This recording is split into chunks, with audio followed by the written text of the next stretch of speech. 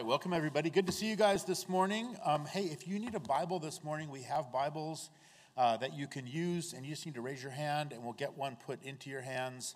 You can use it for today, and if you don't have a Bible at home, please take this one home as our gift to you from the Lord, and most importantly, crack it open, right, and read it and get to know the author of it. So as Pastor Chris shared, so I'm supposed to say the kids are dismissed. So preschool through 5th grade, you are going with Monsieur Ed this morning, if there are any little ones here today.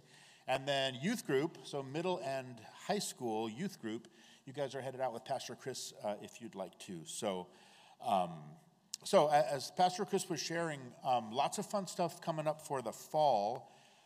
Again, with regroup and life groups, those 2 Wednesday night midweek opportunities.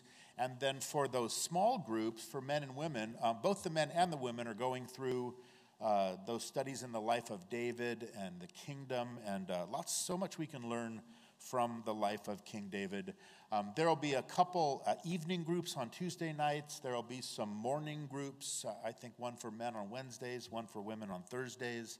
But all of the details about the exact times and the locations for those, you'll find in the e-bulletin, which I know you're all signed up for, and you look forward to 5:15 every Wednesday. You're like, where's my CCM? I know, you're waiting by your inbox, waiting for that email. So anyway, we're looking forward to those things coming up. I'm ready for fall. I don't know about you guys, but ready for that. So this is usually the point in the service where we announce or we pray out some dear people in our church who are moving away. And I have something fun to announce this morning. I won't actually tell you who they are unless they raise their hands and tell you themselves. But I spent a couple hours on Friday afternoon with a sweet young couple, and here's the neat thing, that the Lord told them to move to the Silicon Valley. So the Lord is working here, and he's bringing missionaries now to the Silicon Valley from the East Coast. So if they don't raise their hands and tell you who they are, then you'll have to find them after service by asking anyone you don't know, are you that couple? And that way you'll not only get to know them, but you'll get to know some other people. Anyway, I will say I'm excited and just refreshed and just super encouraged about the things that I believe we see the Lord doing here in our church and in this area and within the body of Christ. And we'll talk a little bit more about that this morning. But I'm excited to be together and to be in Mark chapter 10 today. We are going to almost finish up the chapter, but not quite. But let's pray and just ask that the Lord just continues to really bless our time together as his people today. So, Father, we thank you so much for everything that has already happened here this morning, Lord. We thank you for this place that you have provided and this time that you've set aside for us each and every week, that we can come together as your family, Lord, and sing our praises to you, Lord, offer up our worship to you, Lord, and also not only minister unto you, Lord, but be ministered to by you, Lord. And as we go now to your word, Lord, we ask that continue. We ask that your Holy Spirit would be our teacher, Lord, that you would illuminate your word to us today. Speak to our hearts, we pray, Lord, and we ask it in Jesus' name. And all God's people said, amen. So Mark chapter 10, we're going to look at verses 32 to about 45. And as we know, Jesus at this point is on his final journey to the cross, which at this point is certainly looming large now on the horizon. It's just weeks from the point where we'll be in our text today. And as we've followed along with Jesus on this road down to Jerusalem, right? Jerusalem, the city where we know that the powers of darkness are going to converge to crucify him. But we've watched as he's heading due south. For the last time he'd left the Galilee region, he took that little funny jog there around Samaria, ended up in the region of Perea.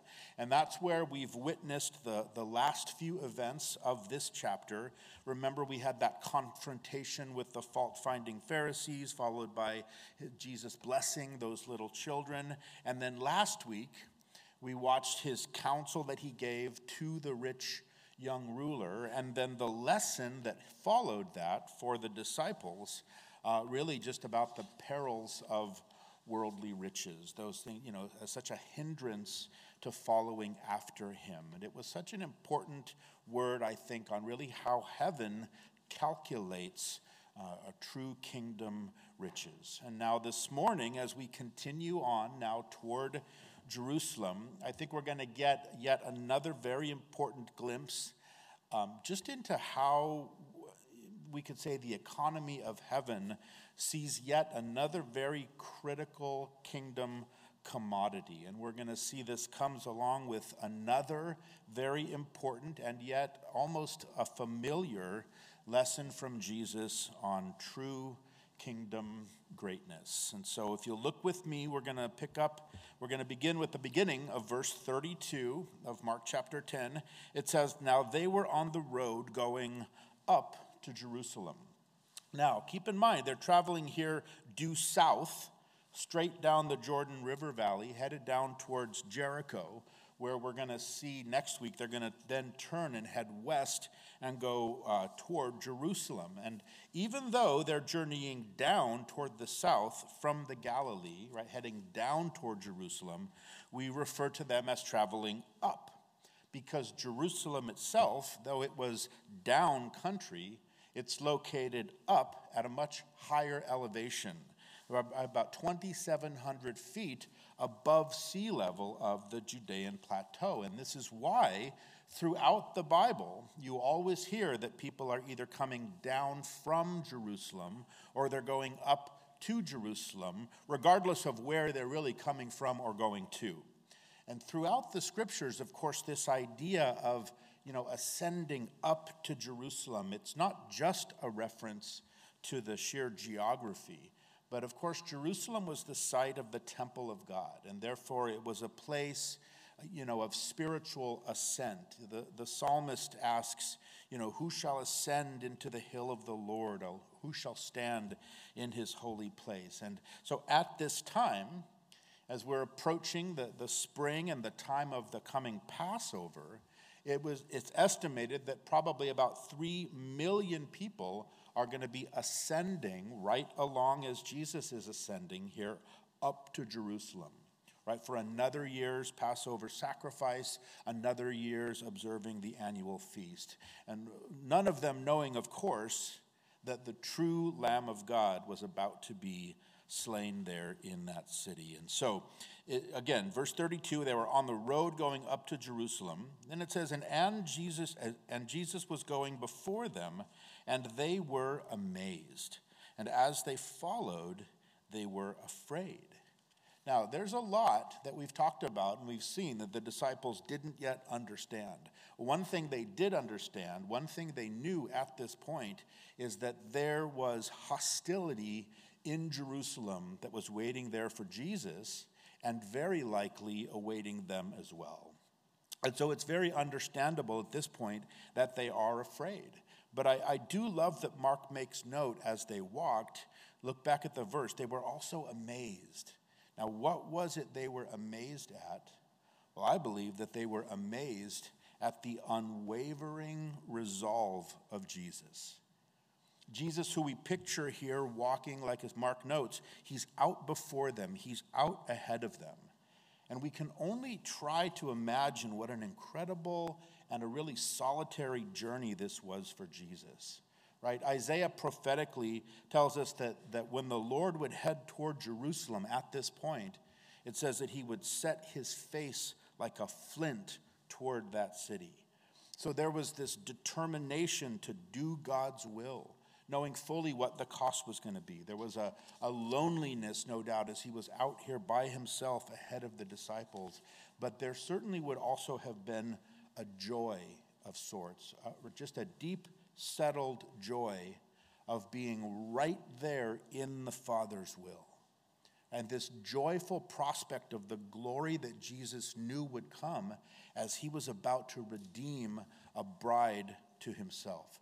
Right, Hebrews talks about, it was for the joy that was set before him that he endured the cross and despised the shame. So this determination and this focus that Jesus has, certainly it's obvious now to his disciples, and I think in a sense it intimidated them. Right? Walking along, we can just imagine this is kind of an ominous moment. Intuition was telling the disciples that this trip, this time up to Jerusalem, was going to be unlike any trip that they'd ever taken with Jesus to Jerusalem in the past.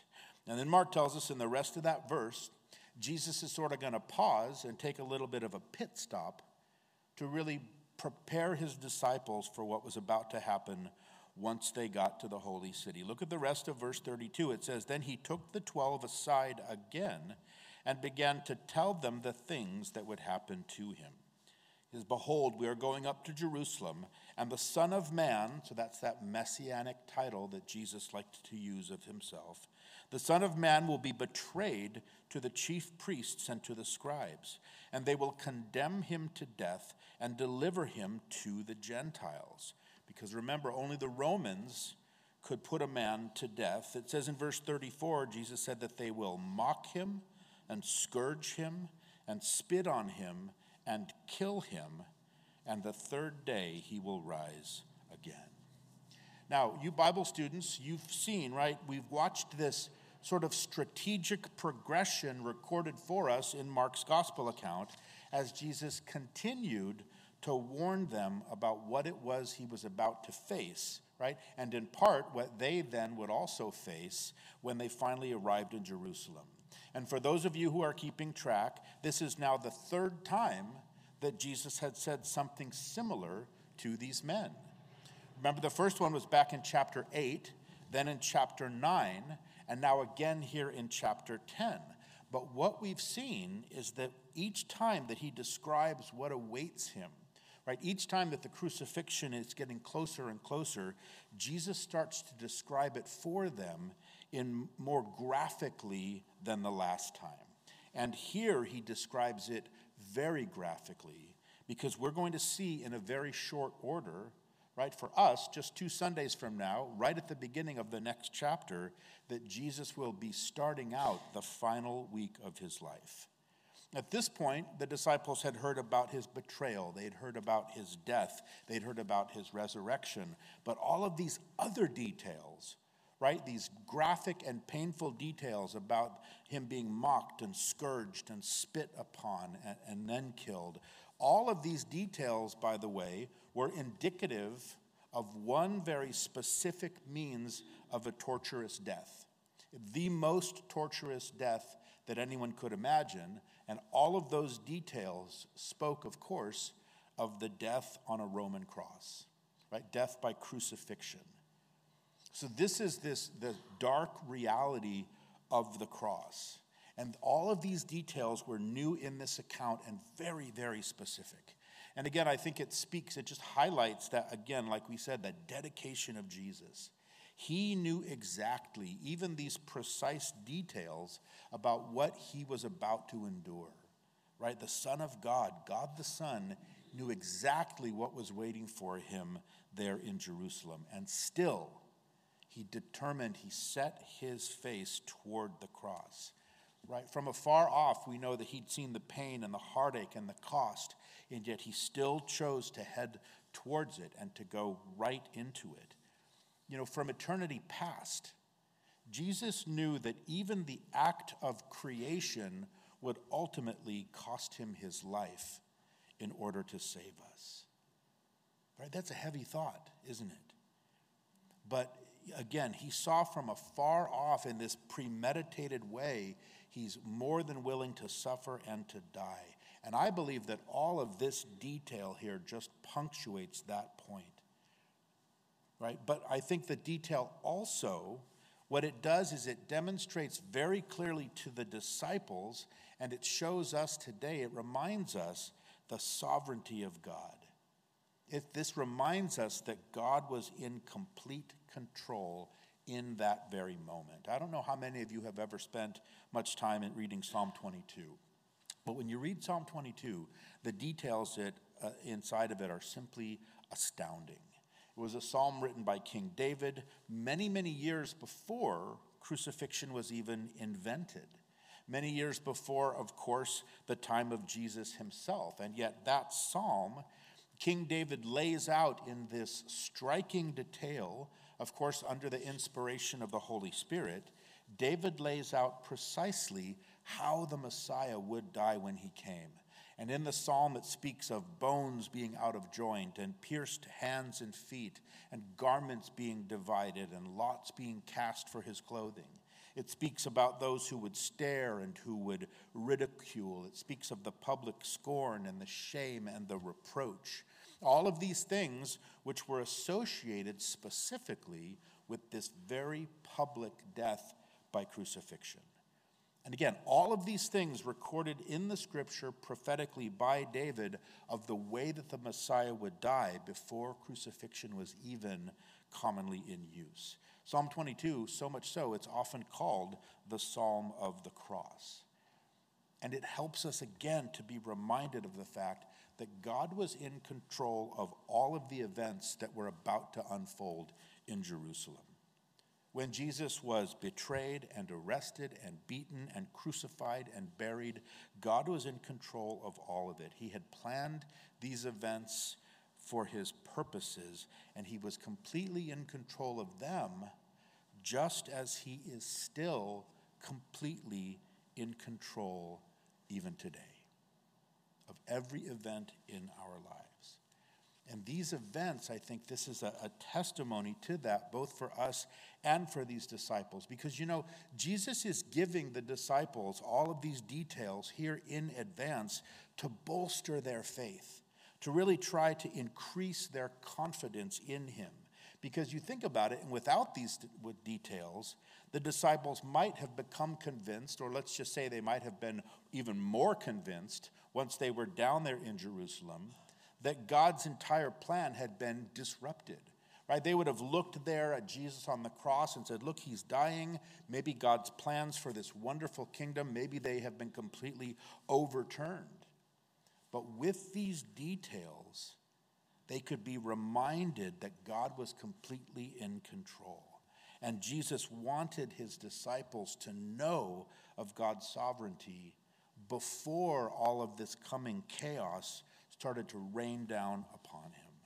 And he wants us to know that he's in control during our times of chaos as well. And that's something that we should never stop being thankful for. We have to be so thankful in reading a passage like this for a God who's in control, even in those times of chaos. Even in these times of chaos that we seem to be living in right now, he is still reigning supreme. He is still unfolding his kingdom and his plan. And I know as we look around, the world seems increasingly chaotic. But I can also report to you that as much as the powers of darkness have their track, God has his track as well. And he is doing things that are beautiful, and he's doing things that are wonderful, even in these times of upheaval. If you've been following the news at all, what we're seeing is this beautiful hunger for God, and we're seeing this searching for God amongst the Gen Z kids, right? Like the 10 to 24-year-old kind of, and even some of the younger millennials. Billy Graham said this. He said, it's when we come to the end of ourselves that we come to the beginning of God. And I think that it's in this moment that we are living, thanks in part to all the disruption and the chaos that was created so much by COVID, right? And now all of the questioning of the very basics of human life that's out there, this time of rising depression and of hopelessness, suicidal despair amongst the youth. But it seems like so many in Gen Z are just coming to this point, and you see poll after poll and study after study that actually shows that a rising share of these young adults are turning to faith because they're looking for something that's solid. They're looking for answers, and they're looking for substance, and they're looking for truth. Right? And I believe that it's in this season of upheaval that we're in culturally. Again, God has this parallel track where he is working and he is seeking and he is saving those who are lost. And really, church, this is an incredible moment in the history of the church that we are in. Because here's the thing we need to also notice, I think, about all of these details that Jesus gave the disciples. Because what we notice is as Jesus talks about what's about to happen to him, we notice again, we've pointed this out before, Jesus never spoke of the cross without also speaking of what? Of the resurrection. Always reminding that there was glory and there was redemption, there was restoration, there was resurrection right on the other side of the chaos of the cross. That God was working something truly beautiful out of that pain and out of that suffering, something that could not be accomplished any other way. And I think that, again, there is something that's very powerful in that reality as it works in our lives. Because so often, if you're anything like me, and I suspect that a few of you are, but we can tend to focus more on our cross, right? I'm going through this trial, or I'm dealing with this struggle, or, I'm paying this price. And we're focused on those things, but we forget all too quickly about the reality of the resurrection that God promises from those things. That resurrection that just so often it's just beyond those things that we can see. There's this beautiful coming resurrection from that current circumstance. And not just ultimately eternally, but even now, presently. Right? Because God has this amazing way of delivering us not only from them, but he really delivers us in the midst of them. And it's such a reminder that resurrection always comes after the cross. And I don't want to minimize at all, because dealing with disease or death or divorce or bankruptcy or getting fired from your job, all of those things are gut-wrenchingly difficult.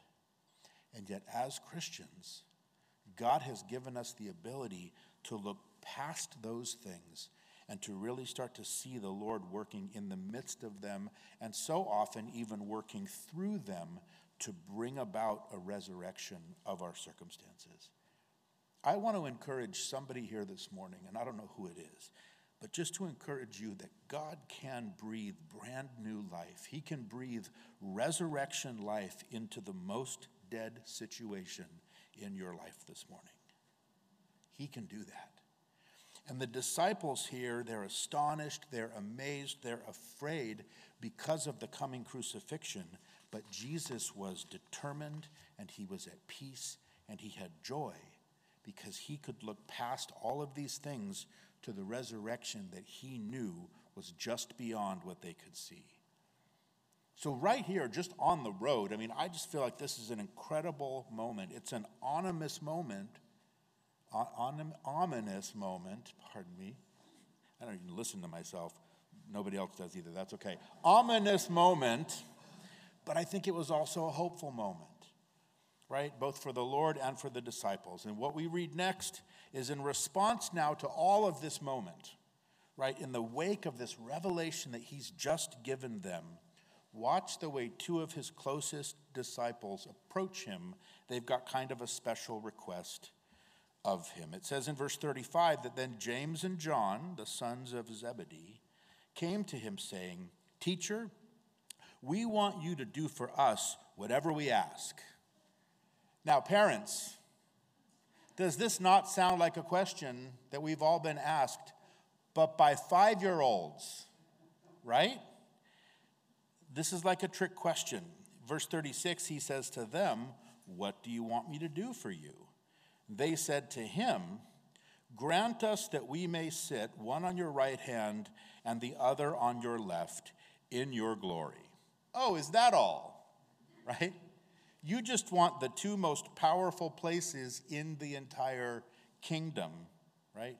Now, this request makes us chuckle, and it kind of makes us shake our heads, and for a couple reasons at these guys. First of all, best case scenario, it sounds more than just a bit ill-timed, doesn't it? This is how James and John respond to this startling announcement that Jesus has just made about his crucifixion, about how he would die this horrible death. right? It's this ominous, this dark kind of a season, and here they come with what they knew was an outlandish request. Now, how do we know that they knew that this was a big ask? Well, because Matthew tells us in his account that first of all, they pulled Jesus away from the rest of the 12, and they asked him secretly. That was a red flag, right? And second of all, James and John brought in their mother and had her actually approach Jesus and ask on their behalf, right? Now, her name was Salmone, right? Apparently, she probably traveled along with the followers of Jesus. We suspect from some other scriptures she was probably a sister of Jesus' mother Mary. But there's even a reason beyond this potential family connection. There was a cultural reason for trying to get mom to do their dirty work. And the reason is that in that Jewish culture, mothers and older women inherently were given this special place of privilege and of respect. And as a result, a Jewish mother could ask for something and have a much greater probability that she was going to get what she asked for than a young man could if he asked for it. So, if that's the reason they brought their mother in to do this, this is pure manipulation.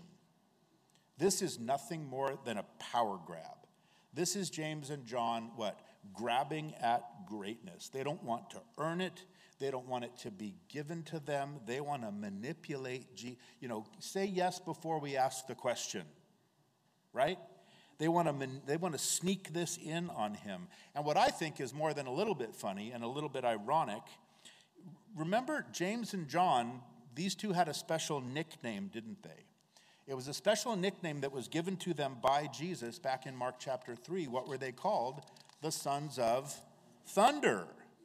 Remember, they wanted to call down fire on this village in Samaria, right?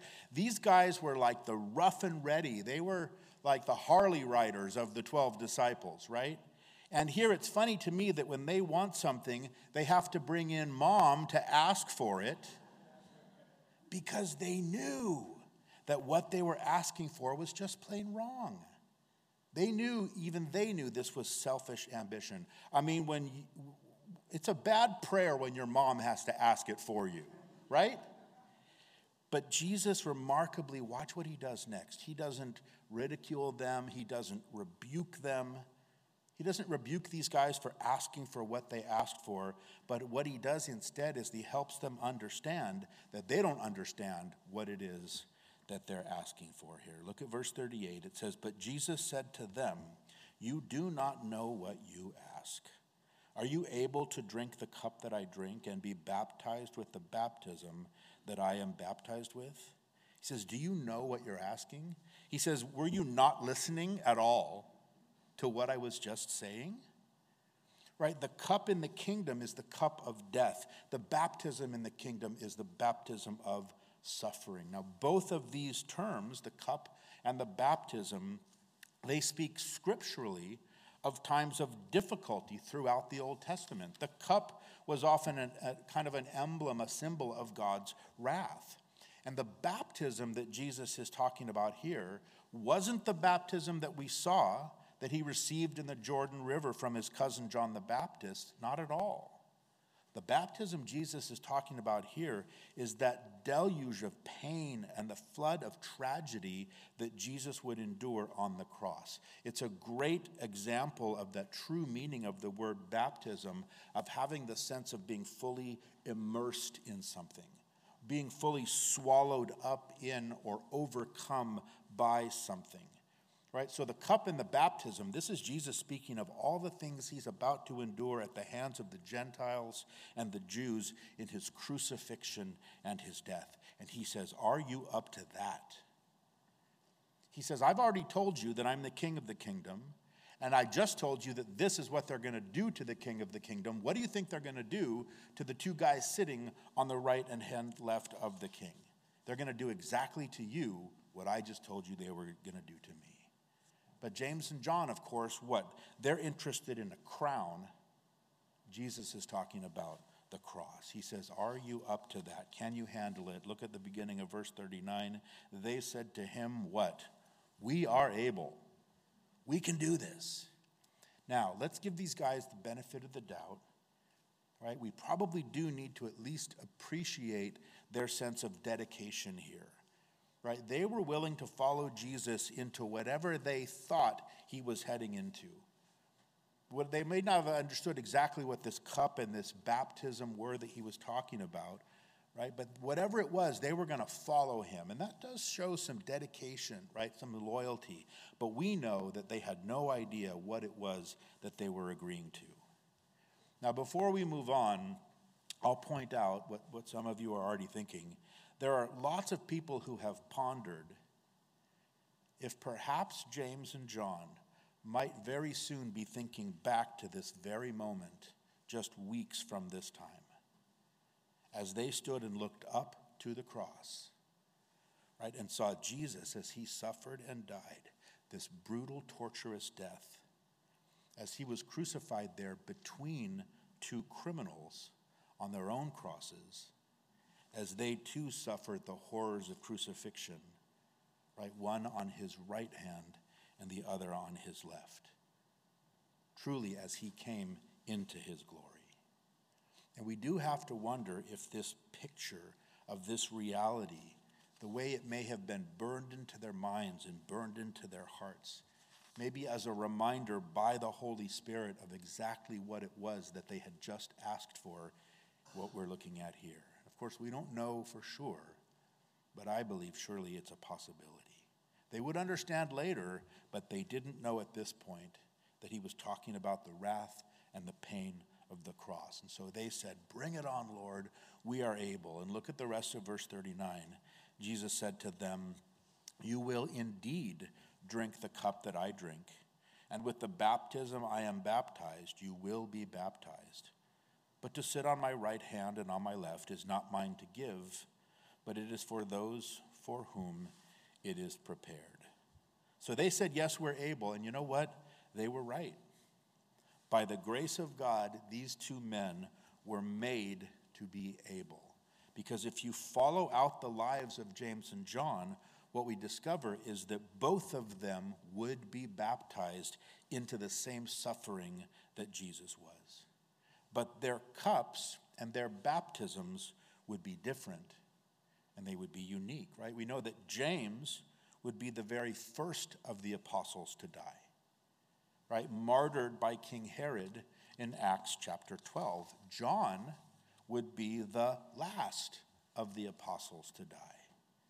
And yet we know that he suffered to an incredible degree throughout the duration of his life. We know that he spent the final days of his life in exile on the island of Patmos, right, where he received the revelation. But he was there as a prisoner, persecuted for the sake of the gospel. We're told that the Roman emperor had attempted to put him to death. Church tradition tells us that the emperor tried to put him to death by putting him into a vat of boiling oil. You talk about a baptism, right? But he survived that, and he lived on to die a natural death. But again, only after he went through quite a baptism of suffering for the rest of his life.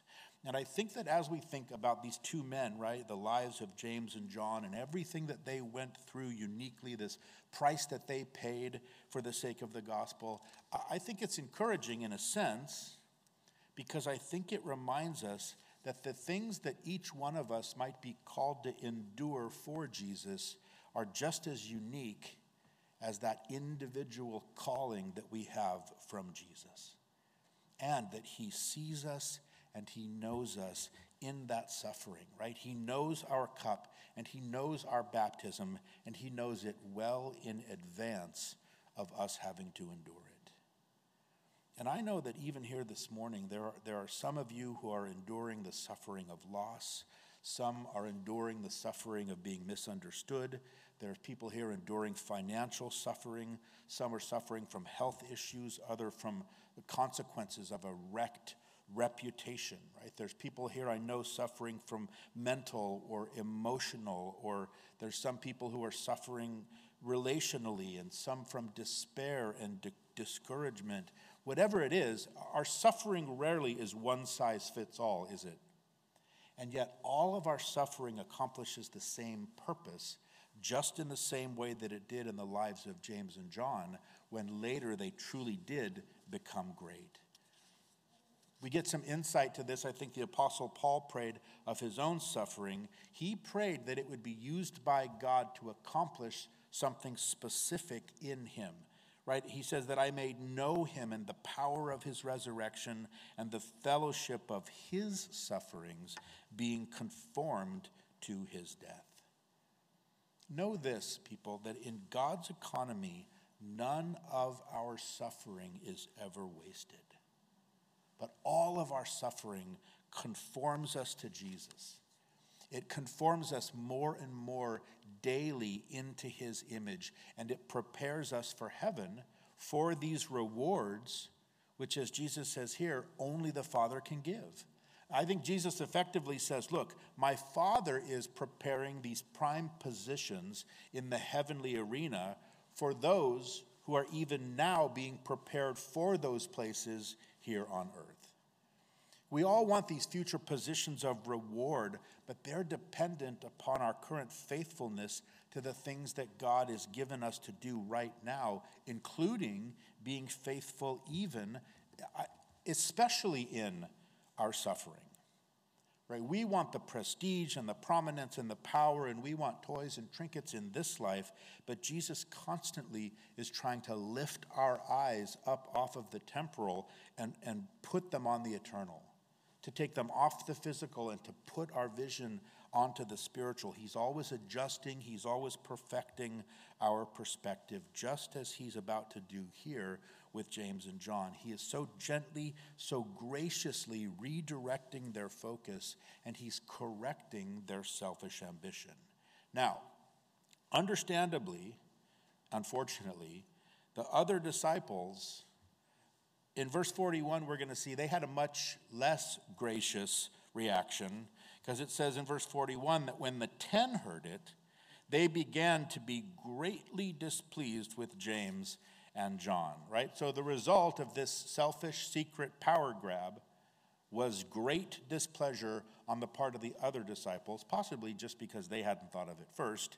But when it says, this is cool, when it says that the other disciples were greatly displeased, is what it says in the New King James. I think in the Old King James it says they were indignant. But the actual Greek word more so means extreme anger, and it sort of carries the idea of pain and hurt. And it doesn't mean that these sensitive men had their feelings hurt, right, by James and John. What it means is that these men got so angry that it physically hurt to be that angry, right? The 10 were frying over what it was that the 2 were trying to do. So much so, did you notice the numbering there? Back in verse 32, the disciples are referred to as what? The 12. And so here they go from being the 12 in verse 32, now they are the 2 and 10 by the time we get to verse 41. All because of this selfish ambition of the 2 had created this immediate kind of disunity of the 12. This is a scene. And of course, Jesus is well aware of the friction now within the group.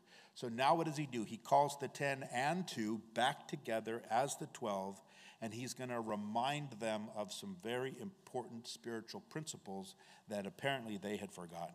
And he's going to, as he continues, he's going to instruct them again and give them yet again. He's going to lay out the qualifications of who ends up in these 2 positions, right?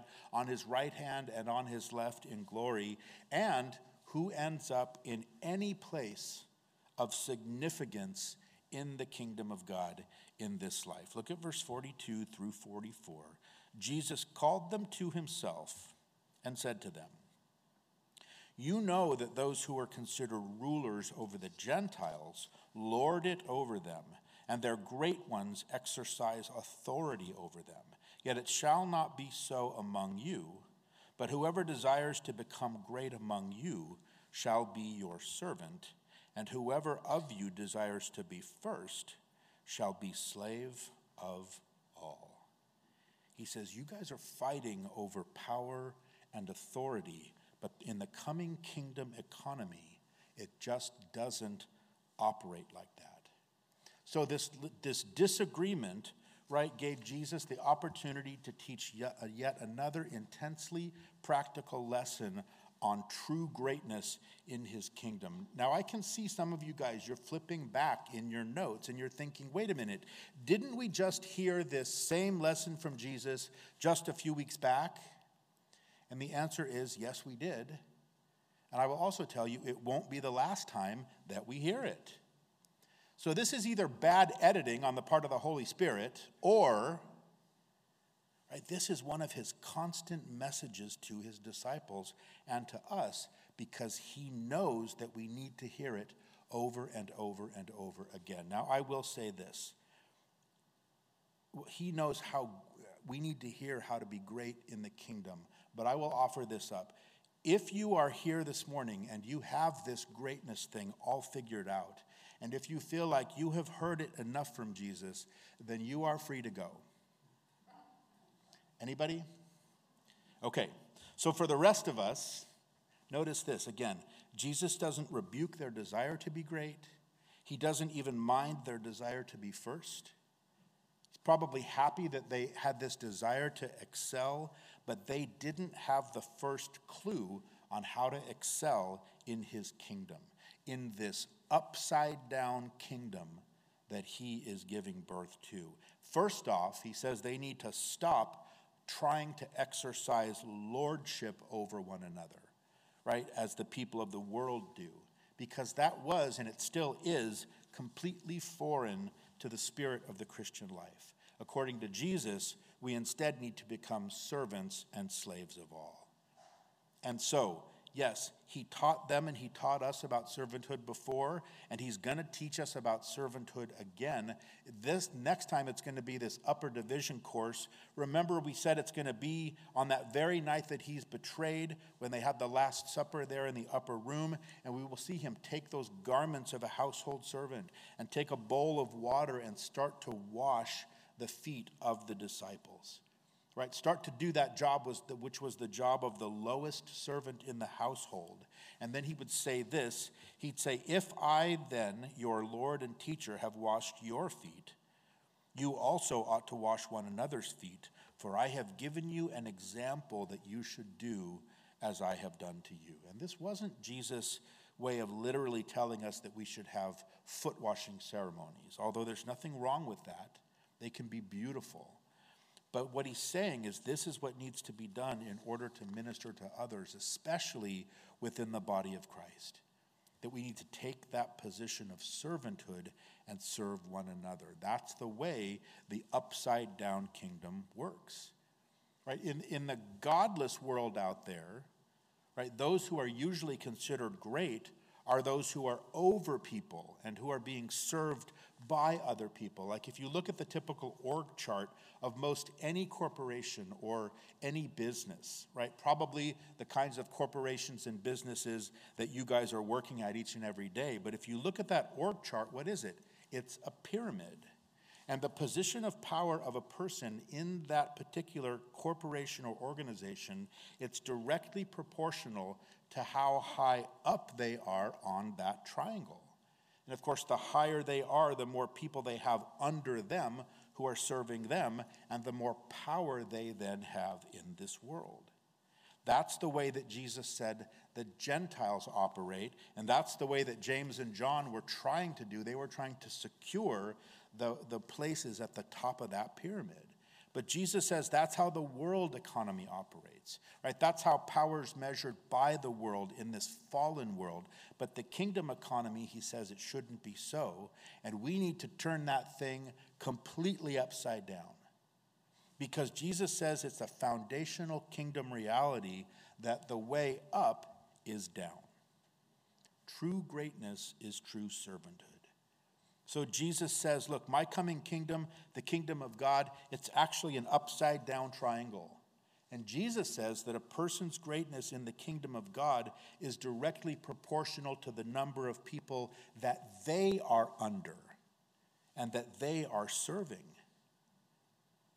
Right? And so you guys are a super sharp group, right? So you're sitting there, you're saying, okay, here I am this morning. I do want to be great, but Jesus just told me I can't be great in the way that most people think about greatness, but I can be great in this economy of the kingdom by being a servant. But what in the world does that look like in my world? Right? What does a servant do in this culture, and how do I do that where I am? Well, I'm glad that you asked, because a servant, most simply, is someone who serves others, right? Now, the greatest definition that I have ever heard related to being a servant is this: that a servant is someone who lives to make life better for other people. That's worth writing down, right? If I do say so myself. Well, I didn't make it up, so I can't say it myself. A servant is someone who lives to make life better for other people. And that, for me, is something that I can get my small mind around. But it's just to look at a person or to look at a situation and to ask myself in that context, what can I do here to make life better for that person? What can I do in this situation that will make the situation better for the people involved? And whatever that is, do that. Right? In a marriage, for example, right? You're married to your husband or you're married to a wife, and there's a particular situation or there's a difficulty, whatever it is that's happening in that marriage at that moment, and just to stop and to say to myself, right, for me concerning my wife, what's the single greatest thing I can do right now, right here, to make things better for her? And when I can start to do that thing, then I have become a servant in that situation. But you see, this works everywhere. It works in relationships with the larger extended family that we have. It works in our relationships with our fellow employees. It works in relationships with our neighbors. It works in relationships amongst the body of Christ. It works anywhere where we're looking and we can see that this other person is in a rough spot. And I stop and I think to myself, what's the great thing I could do right here, right now, to make things better for them, and then doing that thing. Then what I've just done practically is I have just taken the position of the servant in their life. And when we can start to do that, Jesus says we'll start to be great in the kingdom. But not necessarily in pure power, as we think about greatness, but great in influence. Right? So often we hear the terms power and influence coupled together, but I want us to uncouple those two things in our minds, especially as they relate to the kingdom of God, because power speaks of authority only, while influence speaks of true ministry. Right? It speaks of that place of influence that people will voluntarily choose to give us within their lives, where then we can speak the things of the kingdom into their lives. And that influence comes as we serve them. You think about it, when a person comes up against a terrible difficulty in their lives and they're looking for help or they're looking for advice or they're just looking for encouragement, they are not necessarily going to turn to their boss simply because that person has authority over them, but they will turn instead to someone who in their experience has loved and served and ministered to them during other difficult times in their life. They will voluntarily seek out that person, and then they will voluntarily give to that person influence in their lives. And so, very unlike the worldly power structure where that model is a triangle and the person's power is directly proportionate to the number of people they have serving under them, the pyramid of influence in the kingdom of God is upside down, isn't it? A true kingdom influence is directly proportional to the number of people that we are under and we are serving and we are influencing. We still want to be the red, right?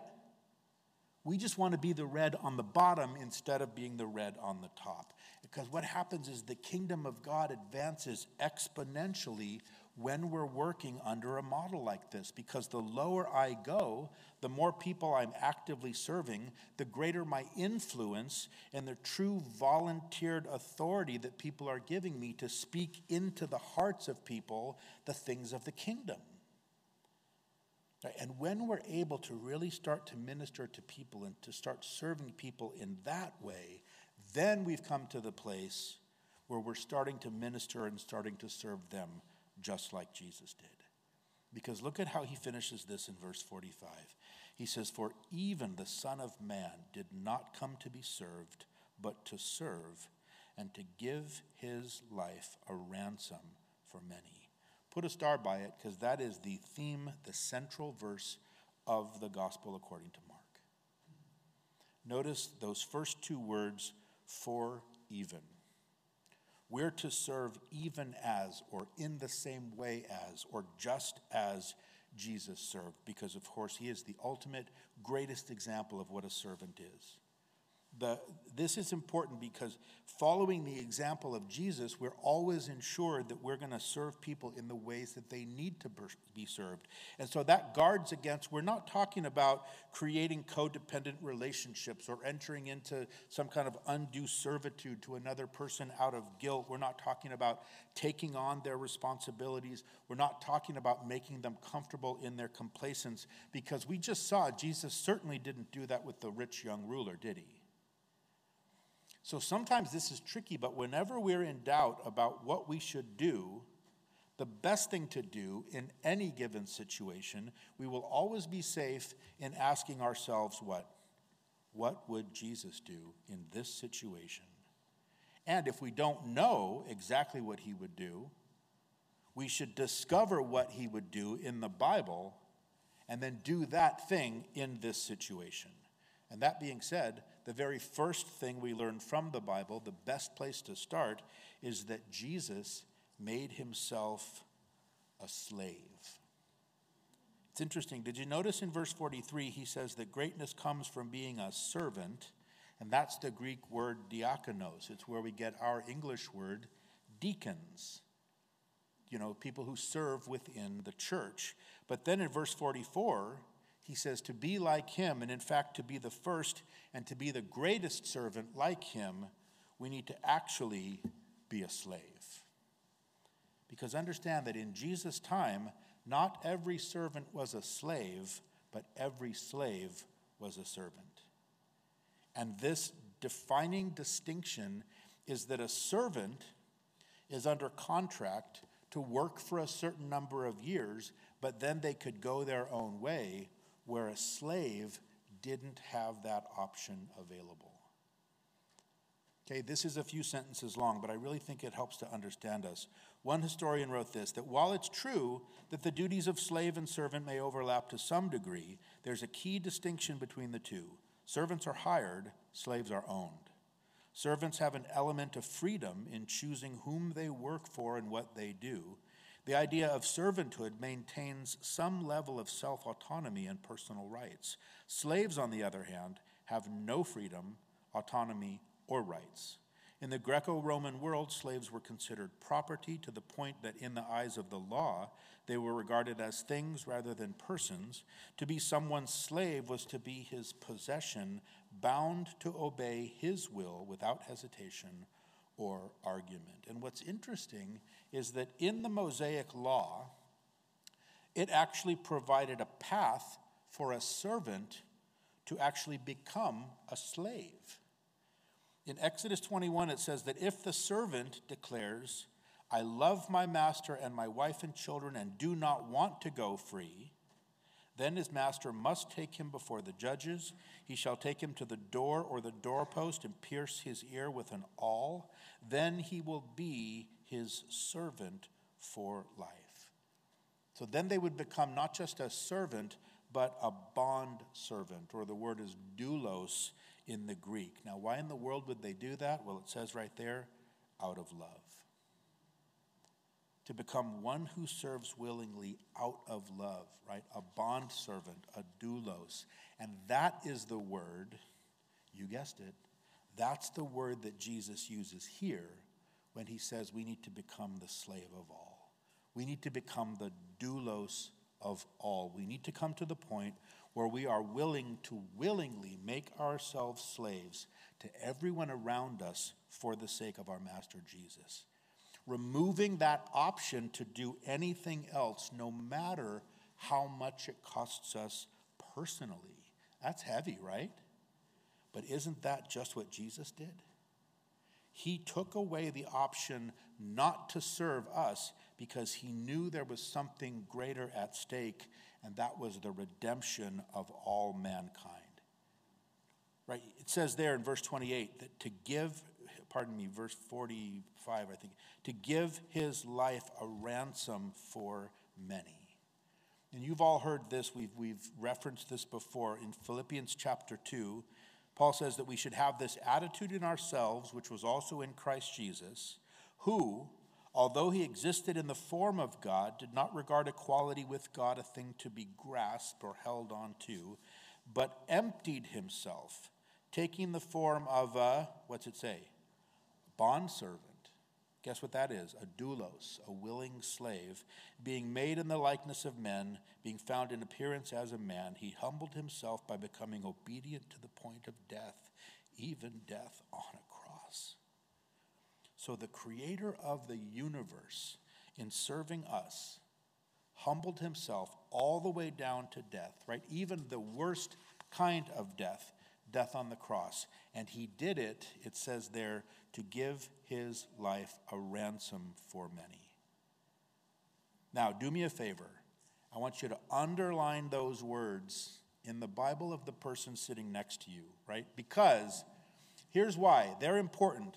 Because here was the first concrete clue that Jesus had given the disciples yet as to what his death would actually practically accomplish.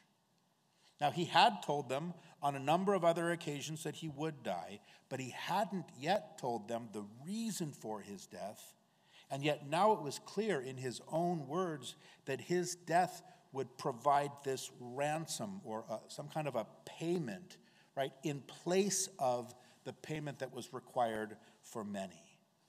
It's a beautiful fulfillment of Isaiah 53 where it says, "My righteous servant shall justify many, for he shall bear their iniquities. He was numbered with the transgressors, and he bore the sin of many." So his death would take the place of many deaths because only his death could truly atone for sin. Right, like John the Baptist said of Jesus, the Lamb of God who takes away the sin of the world, or as the Apostle Peter would write later about Jesus, that Christ also suffered once for sins, the just for the unjust, that he might bring us to God, being put to death in the flesh, but made alive by the Spirit. So the death of Jesus, right, the giving of his life, purchased and provided for the freedom of the people, right, people like us, who are in bondage as slaves, but as slaves to sin. Right? He paid the price that we could be free so that we could now be slaves to what? To love. Right? So we need to serve as slaves to love just like Jesus did. Isn't it slightly ironic that Jesus, a slave by choice to the will of God, paid the price to redeem us, who were ourselves slaves to sin and slaves in sin?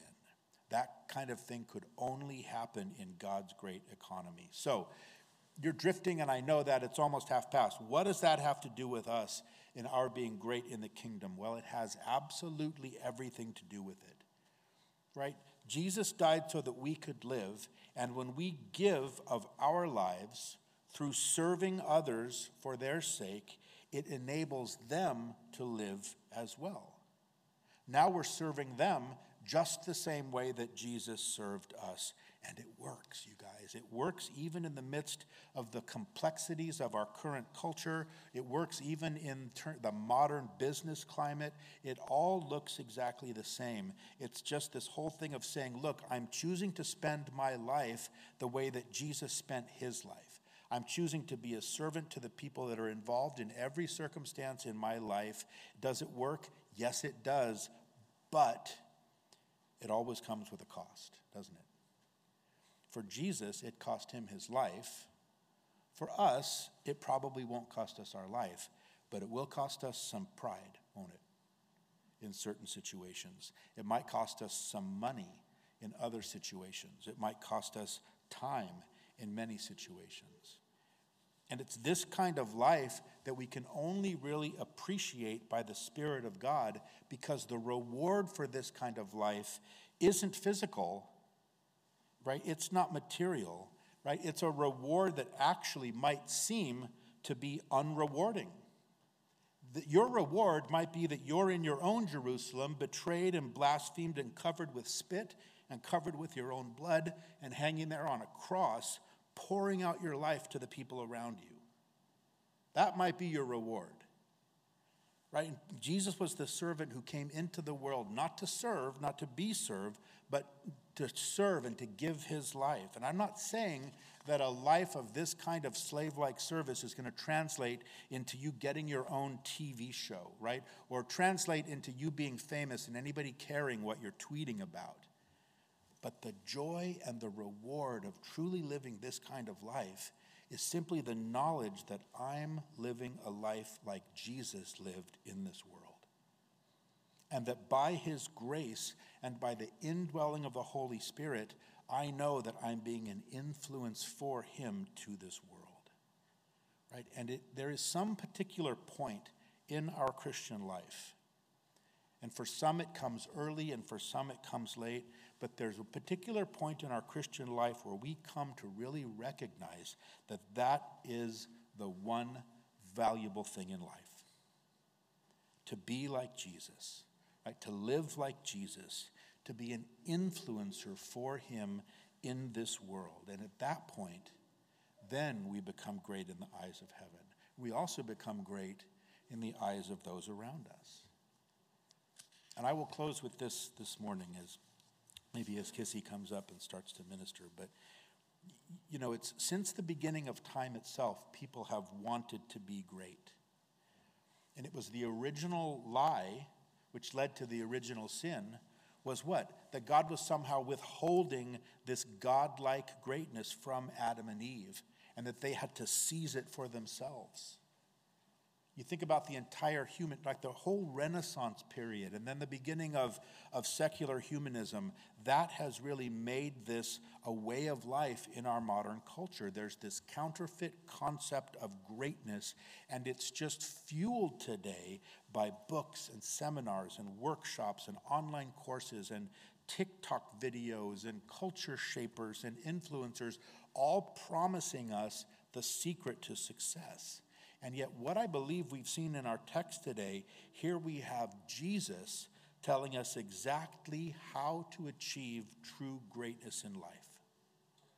How to live a life in which during the life we live and then after that life has been lived, where we look at our life and God looks at our life and our fellow men can look at our life as having been a truly great life. That person was truly a great person, and you think about just how valuable this is. Here are these instructions that Jesus has just given us from the creator of the universe himself, and it's not 400 pages in some kind of airport book, right? It's not in some kind of an online program that we had to subscribe to and go through, months of coaching. It is right here, literally, in just a few verses. Here's Jesus giving us instruction on how to live a life ultimately that's going to be esteemed as great in the eyes of heaven. And not surprisingly, in the heavenly kingdom economy, we see that the Lord's description of greatness and his prescription for greatness, right, true kingdom greatness, It all boils down to one simple thing, and that's follow Jesus. Follow him in his example as he simply served others. That's what we're called to do, to be great in the kingdom. Amen? Amen. So, Father, we thank you, Lord, for this morning, and we thank you as we do each and every week, Lord. We thank you for your word, and we thank you for such clear instruction that you give to us, Lord, as you reveal your heart to us. And Father, we pray that you would implant these things deep within our own hearts. Lord, we pray that you would make room, Lord, that you would break up our hardened hearts, Lord, and allow these seeds to find good soil, Father. We pray that you would make these things a reality in our lives as we yield to the work that your Spirit wants to do in each one of us to simply make us more like your Son, Jesus. And so we thank you, Lord, and we praise you, and it's in his matchless name that we pray. And all God's people said, amen.